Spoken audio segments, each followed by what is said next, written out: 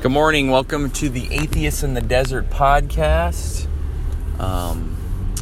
It is Wednesday, August 29th, 2018. So I know it was maybe a couple of weeks ago that I decided that I was going to end the podcast and I was going to maybe move into something else.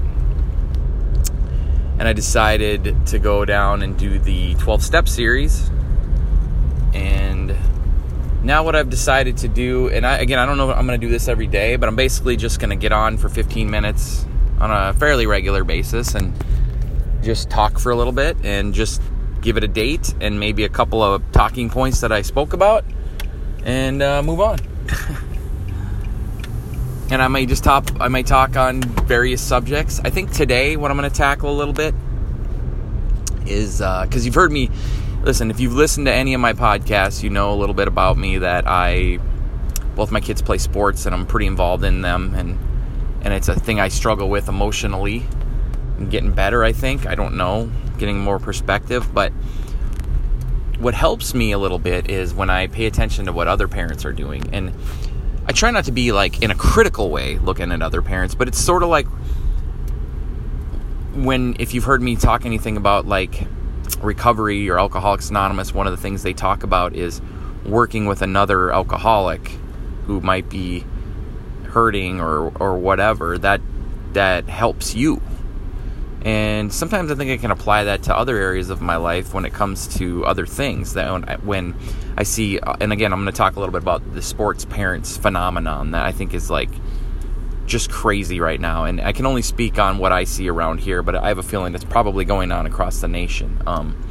These club sports and this idea of constantly pushing your kid, and sometimes maybe not being in reality of the ability of your kid. And I think it's because, hey, I'm as guilty as the next one. You know, I played sports growing up, but I wasn't like, I was a pretty good athlete. I did pretty well, but I wasn't like the all-star of my school or anything like that. And maybe it's that lack of me not being an all-star or making it to the next level that makes me sometimes look at my kids and think they need to get to that level. So I'm as guilty as the next one. But we have a kind of a situation on my son's baseball team right now where we have a kid on the team that he's decent, he's fine, he's a little bit bigger kid, and he's kind of a slow runner. He can hit the ball pretty hard, but his dad played baseball, was pretty good, and I think he played a little bit in the minor leagues or tried out for the Reds or something. But he definitely has some skills, and they're just all over this kid and constantly putting stuff up on Facebook about what their kids are doing, and this kid hit this, struck these 3 kids out, and I get all of it, because again, it goes, and this particular guy may or may not, I don't know, have a drinking problem, I'm not sure, so I relate to that. But the funny part is, I think what it goes back to, and I see parents out there yelling at their kids, and my kid did this and my kid did that, and I get it. And I think it goes back to what I said before, and I've heard it said that in order for me to feel normal, you got to treat me special. Because if you just treat me normal, I'm going to feel less than. And I've felt that way. Now, I've been in a few positions with my kids where maybe they're on the bench once in a while, or maybe they aren't playing up to what they should have been playing, or I don't know. It's been very rare, because like I said, and I've said in the past, that both my kids are pretty good. They typically don't sit on the bench. They're the number ones at their positions usually in the baseball and softball field, and I've always said to myself that I don't know how I would handle it if they weren't. Like if they were riding the bench, or they were hitting 180, or like how would I take that? And it's easy to sit there and say, oh, I'd probably be okay with it. I don't know if I would. So this particular dad on this team that continues to make us stink, his son, he's decent, he's fine, but he's not as good as some of the other kids, and he's probably feeling a little inadequate. He's probably hoping that his kid could be better, and I get that. I get it. it's just interesting to me because, you know, like this weekend we have a baseball game. We have a baseball tournament. And my son's 9 years old, so most of the kids on this team are 9 and 10. And they're going to be out there 2 games on Saturday. It's going to be 100 degrees. And 2 games on Sunday. It's going to be 100 degrees. And they can handle it. They're tough kids. But sometimes I think to myself, did the kids really want this? I mean, are they really excited to go out there and play 2 games? Are they going to be, you know, into it like we are? We love the parents. We love to go out there in our chairs and you know, cheer our kids on, and we're always secretly wanting our kid to do better than the other kids. I mean, at least I am. I can't speak for everyone else. However, it's kind of sad in a way if you think about it. Like here we all are as parents out there, and our kid's the next, you know, Ken Griffey Jr. We're all secretly thinking that in the back of our mind, when really, you know, out of all those kids playing on Saturday and Sunday, you know, I doubt any of them are even going to play in high school.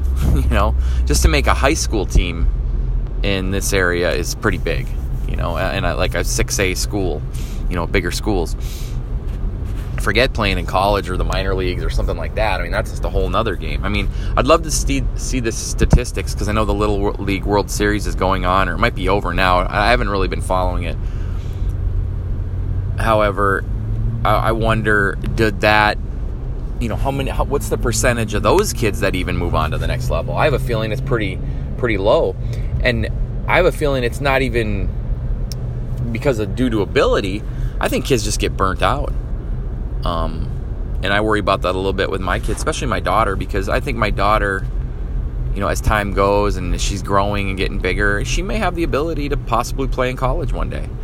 And, you know, I don't want to get her to the point where she's 16 years old all of a sudden, and, you know, she just actually turned 13, but, you know, where she's 16 and she's like, you know what, I don't want to play softball anymore.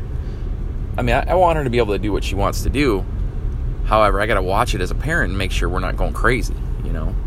Part of the reason that I decided to join this team, because they're competitive and the coach is good, but he's not one of these guys that when we don't have tournaments on weekends, he's not going to be sitting there practicing for 5 hours a day. I'm a believer, just to go off the topic of the parents a little bit in sports, but just to go off of practice. You know, when it comes to practice, and I think it's anything in life, I don't think it's always quantity and how much you practice, it's quality. And I preach that to my daughter, especially with the pitching, because when we do our pitching practice, you know, we don't go crazy. We have one lesson a week that she goes and sees her pitching coach, and then we try to throw 2 other times a week. But we don't throw, you know, for 3 hours. I mean, we'll throw 30, 40 minutes. You know, we do 10 of each of her pitches that she can do, which usually amounts out to about between 60 and 70 pitches. And I just tell her during that time, make good quality pitches. And it seems to work out pretty good for us, you know. When we were our old team, we had a girl on that team that I would assume practiced at least double the amount that we were practicing.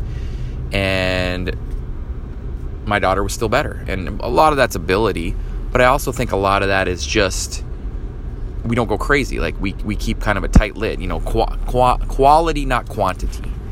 And I think that's gonna be a good thing for practice. With injuries, burnout, you can still get better. You don't have to, you know, pitch every day. You know, her pitching coach, who used to pitch every day and her dad really pushed her, she even said when she was 17 years old, she was just burnt out and done. And so, anyway, a little bit about practice. Quality, not quantity. So, you know, I gave a podcast in the past on emotionalism, and if you want to go check that out, you can check it out. Again, I'm not an expert on anything. I only have as much experience as my 41 years on this planet gives me. But I think emotionalism ties into this parent sports thing. Again, going back to what I said at the beginning, that most of these parents, I think if you did a survey, and I could be wrong, but a lot of these parents that really push their kids and freak out a lot, probably they themselves never made it to the next level. You know, and when I say next level, I even just mean just starting on their high school team, or even possibly playing some college. It seems like to me that the higher up a parent has gone, it seems like the less they give a crap. You know, some of the parents out there, you hear like a parent, hey, that guy played MLB.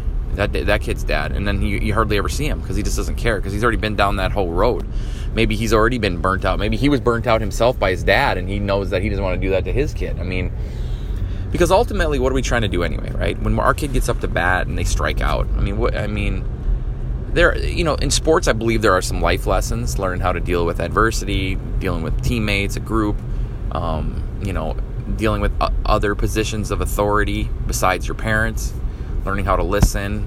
But as far as the learning the game and getting better and ever having a chance that you might play in, the next level one day, those chances are pretty slim. I mean, you got to really be exceptional to do that.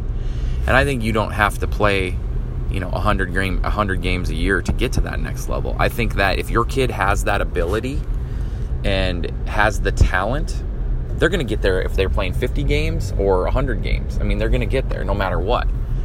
My daughter played 108 games last year, like from July to July. That's how the softball season runs down here.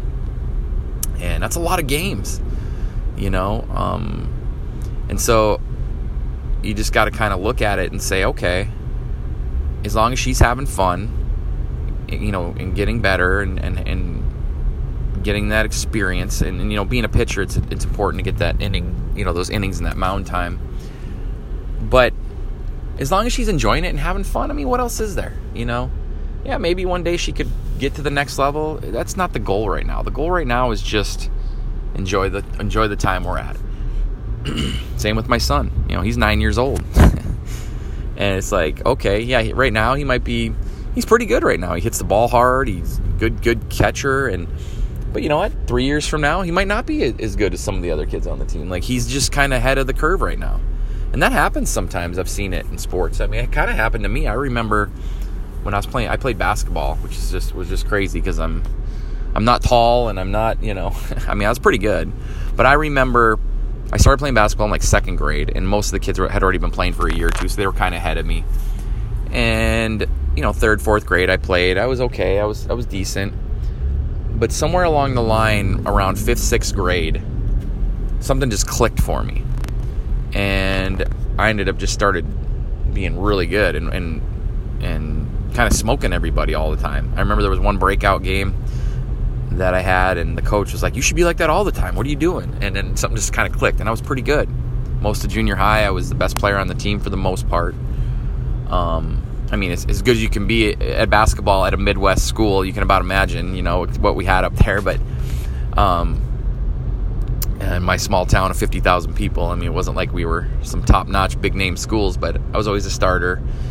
And then I got to high school, and I don't think I got as focused, and I always maintained that there was some politics involved, but I didn't make the high school team. But whatever, it was what it was. But part of that was just because I didn't listen. My parents didn't play sports, so I didn't really have any guidance. I always look back and think, man, it would have been nice if my dad would have played a sport. Maybe he could have helped me out, got a little better. It doesn't matter. Even if that had all been there, the chances of me playing on a higher level, maybe I could have played in high school, and then that would have been it, But my point is the ultimate goal in life is, I kind of got off what I was trying to say, is like catching up. Like my son's that kind of ahead right now, but who knows, 3 years from now, that might be all the kids on the team might be kicking his butt. You don't know. He's kind of a bigger, stronger kid right now, and some of these kids are going to grow and get bigger, and So, what does all this mean? I don't know. I'm kind of all over the map, and that's kind of what I'm going to do from now on. It's just going to be like a daily 15-minute thing. And, where am I at right now? Almost 15 minutes. So I guess to sum up today's talk, if you're a sports parent and you're one of those people, and I relate because I am too. I'm working on calming myself down more, but just relax. Let the kids enjoy the moment, because one day they're not going to be 10 and 12 and 15 anymore. I'd say by the time these kids start getting to 15, 16, it's kind of done as far as like the little league, it's cute, having fun stuff, so enjoy it, just appreciate it, and if your kid isn't the top 5 on the team or whatever, it's fine. Maybe you want to do something else if it's really bothering you. Sometimes you got to get in reality about what your kid is. I know I do. I know I've said my kids are pretty good, but my son's not super fast. It's something I've had to come to terms with, because I was always a fast little kid and he's really not, but that's okay. I mean, it's fine. I mean, again, what are we here for? We're here to have fun and enjoy. I mean, the chances of our kid becoming the next, Ken Griffey Jr. is slim to none, Like I said, even playing in high school is going to be slim to none for most kids, especially where I live. So just enjoy it. Take your emotions out of it. Try to, sometimes when I'm in a situation, if I think my kid didn't do a certain play, maybe our number 9 or 10 hitter gets up and strikes out, and I think, gosh, I wonder how, he's feeling. Just put yourself in somebody else's shoes. So that's it for this Wednesday. More podcasts and more topics to come. Talk soon.